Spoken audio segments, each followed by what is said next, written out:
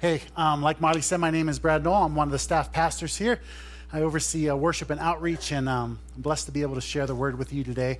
If you need a Bible, please raise your hand. Our ushers will be more than happy to get you a Bible. We're going to be in Matthew chapter 21 today, and I know we've been working our way through Mark, and we would be in Mark chapter 12, but I believe Matthew chapter 21 gives us a better idea of this story. And so Matthew chapter 21. We're going to be diving in. Hopefully you have some notes. On the back side of these notes here, we're going to go through a lot of these passages today. Typically when I'm trying to share with you guys, I want to make sure that the Bible is interpreting the Bible. And so you're going to find on here, there's a ton of scripture for you to look up on your own personal study, but then also some things that we're going to find today that the Old Testament and the New Testament are two bookends, and we're going to find how they kind of relate to us. And the title of our message today is God's Promises to His Family. So will you stand with me and let's read Matthew chapter 21. If you're new here, we stand for the honoring of God's word and the reading of His word. We place it as our authoritative piece in our life, that we rest upon it. So as we read this, open your hearts and your minds, and let's see what the Lord has.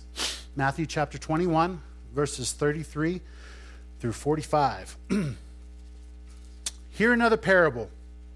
There was a master of a house who planted a vineyard and put a fence around it and dug a wine press in it and built a tower and leased it to tenants and went into another country. When the season for fruit drew near, he sent his servants to the tenants to get his fruit. And the tenants took his servants and beat one, killed another, and stoned another. Again he sent other servants, more than the first, and they did the same to them. Finally, he sent his son to them, saying, "They will respect my son."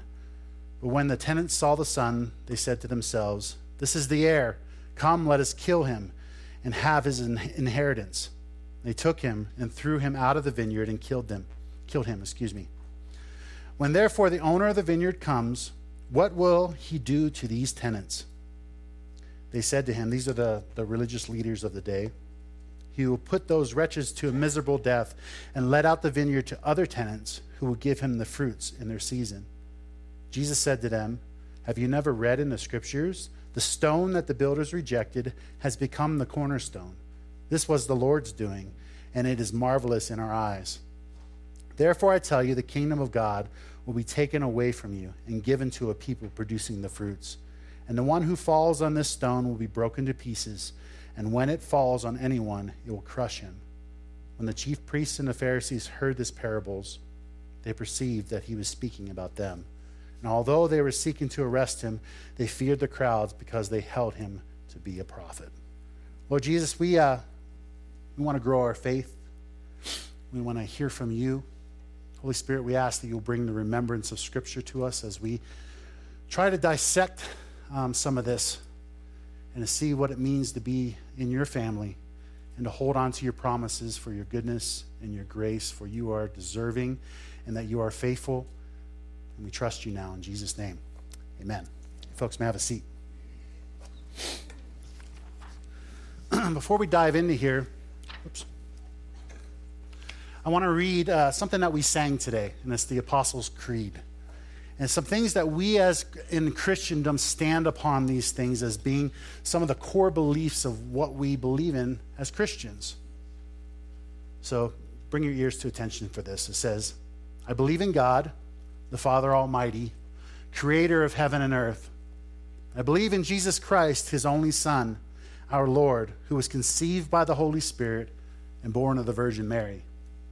He suffered under Pontius Pilate, was crucified, died, and was buried. He descended to hell. The third day he rose again from the dead. He ascended to heaven and is seated at the right hand of God the Father Almighty. From there he will come to judge the living and the dead. I believe in the Holy Spirit, the Holy Catholic Church, the communion of saints, the forgiveness of sins, the resurrection of the body, and the life everlasting. Amen." This is just a glimpse of some of the things that we rest upon and what we believe. And today, when we talk about the promises of God to his family, I want you to keep in mind this specific verse, Romans chapter 11, verse 29. It says, for the gifts and callings of God are irrevocable. Another word for irrevocable is that he's not an Indian giver. You guys ever been on the playground when you're a kid and you're like, oh man, like I know that's a derogatory term, but you know what I'm trying to tell you. Like he doesn't give it to you and then take it back. He's not like, oh, hey, I'm going to promise you this today and I'm not going to fulfill it tomorrow. He is good on his promise. So hold on to that in your minds as we kind of dissect this a little bit. As we look at our passage here, we find that there are some key components.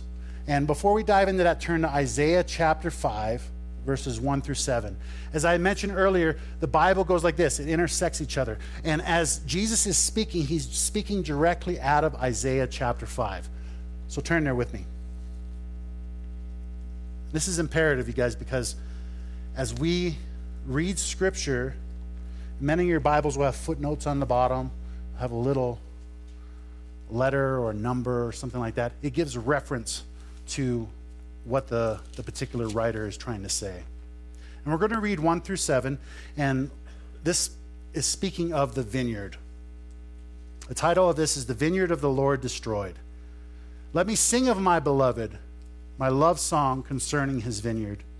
My beloved had a vineyard on a very fertile hill. He dug it and cleared it of stones and planted it with choice vines. He built a watchtower in the midst of it and hewed out a wine vat in it. And he looked for it to yield grapes, but it yielded wild grapes. And now, inhabitants of Jerusalem and men of Judea, judge between me and my vineyard. What more was there to do for my vineyard that I have not done in it? When I looked for it to yield grapes, why did it yield wild grapes? And now I tell you what I will do to my vineyard. I will remove its hedge, and it shall be devoured. I will break down its walls, and it shall be trampled down, and I will make it a waste. It shall not be pruned or hoed, and the briars and thorns shall grow up. And I will also command the clouds that no rain upon it. For the vineyard of the Lord of hosts is the house of Israel. This is the first chess piece in our story today, the children of Israel. And we read throughout the Old Testament that God created a people to be different from every other person, every other culture, from every other race upon the earth. He set them to be his people. And we see in Matthew chapter 21 here that Jesus is speaking directly to the leaders of this people. And he says basically, like, I am taking the kingdom away from you right now. Okay, so this is our first piece. As we dissect this particular passage, there's some key people that are here. First and foremost, the master. Who do you think the master is? God. God, right? So master is God. The vineyard is Israel, as we stated in the latter parts of Isaiah chapter 5 there. The tenants we find are the leaders of Israel. The servants that are sent, prophets, priests, kings. What did Israel do to those prophets? Killed them, stoned them, sawed them in half, put them in a pit, didn't listen to them. The Son, pretty easy one, right? Where's the Jesus? It's Jesus. The Son is Jesus in our story. And the other people are the Gentiles. Gentiles are you and me. There might be some Jewish descents that are in here, but the Gentiles are basically every other race of people that are not Jewish. And this parable talks about that God gave the children of Israel everything that they needed for success. He gave them a tower. He gave them a hedge. He gave them good dirt to work with. He cleared the rocks. He cleared the way. And we find that the children of Israel basically spit in the face of God and said, we don't need you. We're going to do it on our own. We're going to chase our own idols, the Ashtaroths and the Baals, and all the different things that we read in the Old Testament of they do well for a season, then they sin. God sends a prophet and a judge, and they repent, and it's this cycle over and over and over and over and over. But here we find that God's patience is very long-suffering. It's been close to 2,000 years since God told Abraham that I'm going to make you the father of many nations, but particularly the father of the Israelites. So as we continue in our story here, we find that the Jewish people were set apart for God, as I had mentioned. But God, over the course of so many years, we find that he was very quiet. Between Malachi and John the Baptist, it was close to 400 years that God had not spoken or sent a prophet to them. In fact, God took Israel and kind of put them on the back burner. They had persecuted the prophets. They had chosen foreign gods. They became arrogant. They became proud.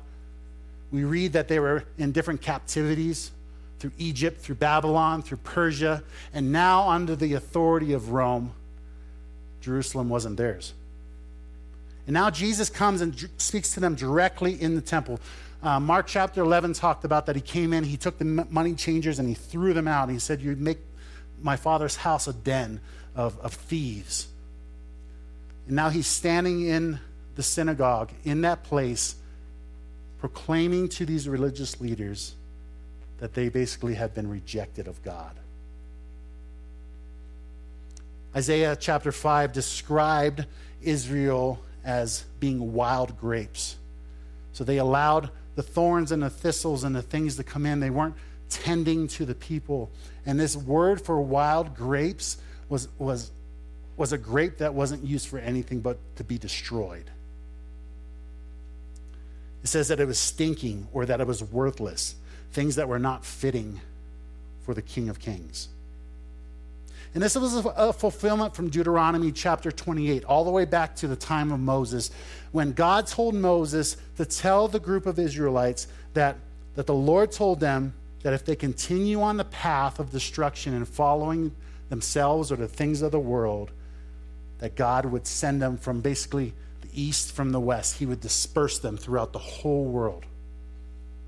A prophecy fulfilled in AD 70 when Titus came in and destroyed Jerusalem and killed thousands upon thousands of Jews.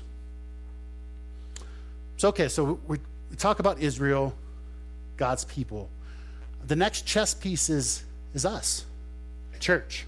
And it says that in our passage that God was going to give the kingdom to another, give it to other people that are going to be fruitful. And the beginning of the church started in Acts chapter 2. We read that Peter and the rest of the disciples were in the upper room. They were waiting for the helper to come. The Holy Spirit comes. They spoke in tongues of fire. 3,000 to 5,000 people got saved that day, and it was the beginning of the church. But before we dive into this, I want to make this perfectly clear to you that the church and Israel are not the same. Israel is separate. We are separate entities. Any of you took geometry or algebra, and you remember like the PEDMAS? I remember it as PEDMAS, like orders of operation. Yes? Anybody do that before? Parentheses, exponents, multiplication, division, whatever that looks like. Okay, think of Israel as the parentheses.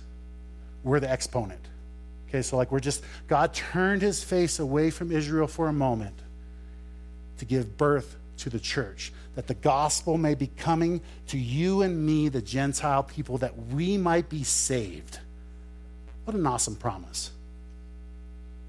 Listen to this as Jesus asked Peter, "Who do you say that I am?" out of Matthew chapter 16. And he says, "You are the Christ, the Son of the living God." And Jesus answered him, "Blessed are you, Simon Bar-Jonah, for flesh and blood has not revealed this to you, but my Father who is in heaven. And I tell you, you are Peter, and on this rock I will build my church, and the gates of hell shall not prevail against it." Now, the Catholic Church gets this wrong. They say it's upon Peter, the rock. No, it's the confession that Peter had, the gospel, Christ. And as we read in our passage here, the cornerstone that we are building the church upon is him and him alone. It's not by man, it's not by our power, but it's by his grace, his goodness, his love, his mercy, his sacrifice. It's built on him and him alone. But the church is built, and which started what is called the dispensation of grace. We're all in that time period of grace. Before then, the law was king. And the people, the leaders of the day knew that the law was king. Because when Jesus asked them, what should the master do? And they're like, that person should be killed. Those tenants should have a miserable death. They knew it. They knew it from beginning to end. And I believe as soon as they said that, they knew that the lumps of coal were stacked on their head, and they were like, oh man, you're talking to me. I killed the prophets. I did it. But this introduced us to the beautiful church that we see around the world. That was started on a day of Pentecost and will ultimately, when we see Jesus in the sky in the rapture, will end then. And that will close the time of the Gentiles. The church, the Greek word ekklesia. You want to say that with me? It's kind of a fun word. Ekklesia. One more time. Ekklesia. Oh, yes. Yeah. It's defined as an assembly, the called out ones, the bride of Christ, the body of Christ, with Christ being the head. This is you, this is me, this is those who have professed with their mouth and believe in their heart the Lord Jesus, that through his sacrifice we will be saved, not of our own works, not of what we can do, but what he has done. Ephesians chapter 2, verses 8 and 9. Turn with me to Romans chapter 11. It's a beautiful picture. The Apostle Paul is known as the apostle to the Gentiles. And he's writing this to the Roman church at the time. It's a little bit of a lengthy part of Scripture here, but we're going to begin in verse 11. Romans chapter 11 through 25. And we have both Israel spoken of here and the church, a distinction. So I ask, did they, this is Israel, stumble in order that they might fall? By no means. Rather, through their trespass, salvation has come to the Gentiles, so as to make Israel jealous. Now, if their trespass means riches for the world, and if their failure means riches for the Gentiles, how much more will their full inclusion mean? Now, I am speaking to you, Gentiles, inasmuch then as I am an apostle to the Gentiles. I magnify my ministry in order somehow to make my fellow Jews jealous and thus save some of them. For if their rejection means the reconciliation of the world, what will their acceptance mean but life from the dead? If the dough offered as first fruits is holy, so is the whole lump. And if the root is holy, so are the branches. But if some of the branches were broken off, and you, although a wild olive shoot, was grafted in among the others, and now share in the nourishing root of the olive tree. Do not be arrogant toward the branches. If you are, remember, it is not you who support the root, but the root that supports you. Remember, the root is Jesus, right? Then you will say, branches were broken off so that I might be grafted in. That is true. They were broken off because of their unbelief. But you stand fast through faith. So do not become proud, but fear. For if God did not spare the natural branches, neither will he spare you. Note then the kindness and the severity of God. Severity toward those who have fallen, but God's kindness to you, provided you continue in his kindness. Otherwise, you too will be cut off. And even they, if they do not continue in their unbelief, will be grafted in, for God has the power to graft them in again. For if you were cut off from what is by nature a wild olive tree and grafted, contrary to nature, into a cultivated olive tree, how much more will these, the natural branches, be grafted back into their own olive tree? Oh, what an amazing promise that God has for the children of Israel, that one day he will bring them back. But then also it's a promise for you and me that we are grafted in. Have you ever seen grafting being done? If you haven't, think of, I think that the Japanese culture a lot of times does it with bonsai trees. Like they'll cut a part of it, and they'll grab a live branch, stick it into it, put some sap around it sometimes, wrap it up, and then all of a sudden in a couple months or whatever, it's part of the tree. It's pretty cool. Look it up online. Google it. Hey, Google, show me grafting. You'll find it out. But a pretty cool illustration of how God brought a people that were foreign, that were enemies, that were Gentiles into the fold. That he brought you and me into the family of God. This opens up to the whosoevers.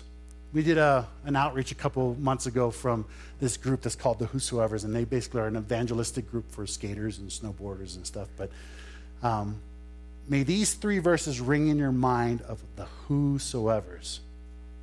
Romans chapter 10, verse 13, for whosoever shall call upon the name of the Lord shall be saved. 1 John chapter 4, verse 15, whosoever shall confess that Jesus is the Son of God, God dwelleth in him, and he in God.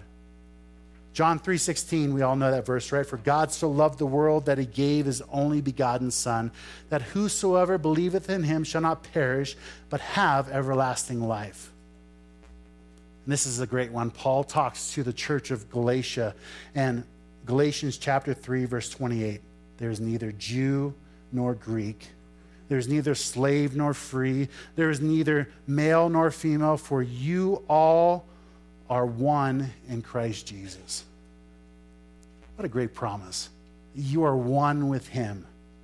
This is great news. Whether it be the first time you heard it or the umpteenth time that you've heard it, you are one with Christ. He loves you. You are seen as righteous. You are seen by the Father as forgiven. You are no longer enemies, which leads us to what is called the preservation of the saints. God promises that he will not leave you nor forsake you, that he will be with you hand in hand, that no matter what trial or tribulation may come, he promises that he is there in your midst. He promises that he loves you, that he cares for you. John chapter 10, verse 27 through 29, may this promise reassure you. My sheep hear my voice, and I know them, and they follow me. I give them eternal life, and they will never perish. No one will snatch them out of my hand. My Father, who has given them to me, is greater than all, and no one is able to snatch them out of the Father's hand. Praise God. I can't lose my salvation. Praise God that God keeps me, that he promises to continually ask that we would come, yes, to repentance. But I remember as a kid, like, I had the whole God as a hammer in heaven, right? Like he's ready just to smash you. I remember going to sleep at night like, oh, if I don't ask for forgiveness for my sins and I die in my sleep, I'm going to go to hell. Like I had that thought. That's not what God says to you. God holds you. He forgives you. He casts your sin as far as the east is from the west. He promises to cleanse you from all unrighteousness. We praise God for that. For he promises to finish and to accomplish what he has set forth. He's the author and perfecter of your faith, Hebrews chapter 12 tells us. That is great news. Psalm chapter 86 states, but you, O Lord, are a God of mercy and gracious, slow to anger and abundant in loving kindness and in truth. Going back to Israel for a moment, they had that 2,000-year span that God was slow to anger, that he wooed them and called them, but they kept, we studied Hosea a few years ago, but they became harlots. They kept going out to other things. It's the same for you and me, that God is slow to anger toward us. He's slow to anger toward people in the world that they may come to repentance. God is not done. He continues to be a man of his word and to fulfill his promises. Numbers chapter 23 states that God is not a man that he should lie, or a son of man that he should change his mind. Has he said, and will he not do it? Or has he not spoken, and will he not fulfill it? Church, rest upon the promises of God. As we turn our attention back to Israel just for a moment, turn with me to Jeremiah chapter 31. You know, we've established that God is not done with Israel. We've established that God has built the church, you and me, to be part of that family. But God has promises that he has in the future for both you and us, Israel and us. In Jeremiah 31, states it this way. You can read this in also Hebrews chapter 8. Again, the Bible interprets the Bible. Cross-references. Jeremiah 31, starting in verse 8, I believe. Behold, the days are coming, declares the Lord, when I will establish a new covenant with the house of Israel and with the house of Judah. Not like the covenant that I made with their fathers on the day when I took them by the hand to bring them out of the land of Egypt. For they did not continue in my covenant, and so I showed no concern for them, declares the Lord. For this is the covenant I will make with the house of Israel. After those days, declares the Lord, I will put my law into their minds and write them on the hearts. And I will be their God, and they shall be my people. And they shall not teach each one his neighbor and each one his brother, saying, Know the Lord. For they shall all know me, from the least of them to the greatest. For I will be merciful toward their iniquities, and I will remember their sins no more. Maybe you're sitting there like, why are we talking about Israel? Israel's important. It's an important piece in last day events. It's an important piece in God's plan for humanity. And I believe some of those things have taken place and started to kind of get the ball rolling. And on May 14th, 1948, Israel became a nation again. That's a huge thing, guys. Look, your redemption draws near. Matthew chapter 24 is a great place where if you want to look toward end times things and things that are happening. But I want to leave you with 3 questions in your mind as we look at the children of Israel and the promises to them and the promises to us. Out of our passage, Jesus talked about the cornerstone that was rejected. The cornerstone was basically the main stone for the foundation of the whole building. You know, it's like the foundation that we have. If we don't have a foundation, our house falls down. We can talk to engineers about that, right? It needs to be right. So 1, have you accepted the cornerstone? Answer is yes or no. You can answer that in your own heart. Or have you rejected it just as the Jews has? Again, today is the day of salvation. Number 2, God will fulfill his promises. Do you believe it? You believe that whether promises to Israel or the church or to you, that he is faithful, that he will pull through? Has he failed you yet? I would say no. We count on him to accomplish it. Matthew chapter 24, like I said, heaven and earth will pass away, but my words will never pass away. He's unwavering. He's unchanging. He's the rock in which we build our home on. Then lastly, the time of the Gentiles. I spoke of that briefly. It began with King Nebuchadnezzar until the rapture of the church. That's kind of like the time of the Gentiles. The time of the Gentiles will indeed come to a close. Are you ready? Do you know the signs? Do you know that Christ will return for his bride? Time is short. Be bold.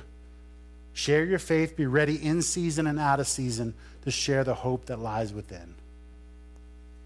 Had a unique opportunity this past week. Leo, my wife, and I try to reach out to our neighbors as much as we can. And there's a lady that lives across the way. She's single, kind of older hippie lady. There's been moments where I come out and there's pictures of chickens and cows outside because she goes and saves animals. Well, struck up a conversation the other day, and she told me that her brother had tried to commit suicide twice in the past 2 months. I was like, whoa, that's heavy. And she was like, my sister, she lives here in town and she's sick and possibly may die soon. And I just looked at her and said, I don't have all the answers for you, but can I pray for you? And she was like, I'm not a religious person, but I welcome your prayer. And I asked her, well, can I put my arm around you? She's been kind of standoffish. She's made it known that she doesn't like kids, and I have 3. So, but She said, yeah. So in the middle of the cul-de-sac, I got to wrap my arms around her, pray for her family, and then in Jesus' name at least to say that we love you, we care for you, we're here for you. And I say that not to bolster what I was doing, but the fact of the matter that it's small seeds, planting seeds. And one day maybe I'll be able to harvest, or maybe Angie will harvest. She's befriended her. They have 2 small little dogs, so they see each other walking sometimes. It's the same for you, whether you're in the grocery store, you're at work, somebody you interact with, somebody you see, and God prompts your heart to share the gospel. Do you quiver in fear and run away? Or are you bold to proclaim that Jesus is Lord, that Jesus loves you, he cares for you, he died for you, he rose again, that you might have eternal life? I can't say that I'm bold all the time. Try to be. At least as the day approaches now, it has stirred in my heart, and I pray that it stirs in your heart, that you'll be bold too. Matthew chapter 24, as we kind of bring things to a close. Band, you guys can come on up. We have a few more verses I want to share with you. But Matthew chapter 24, verses 32 through 33, it says, "From the fig tree learn this lesson. As soon as the branches become tender and put out its leaves, you know summer is near. So also when you see these things, you know he is near at the very gate." He's knocking. The imminent return of Christ could happen at any moment in the next 5 minutes, or maybe he's going to be long-suffering more to wait another 2,000 years. I don't know. But just as the apostles were, they were expecting him at any moment, at any time. And all the more as we see the day approaching, we will see some of these things occur. Listen to Paul as he admonishes young Timothy. 2 Timothy chapter 3.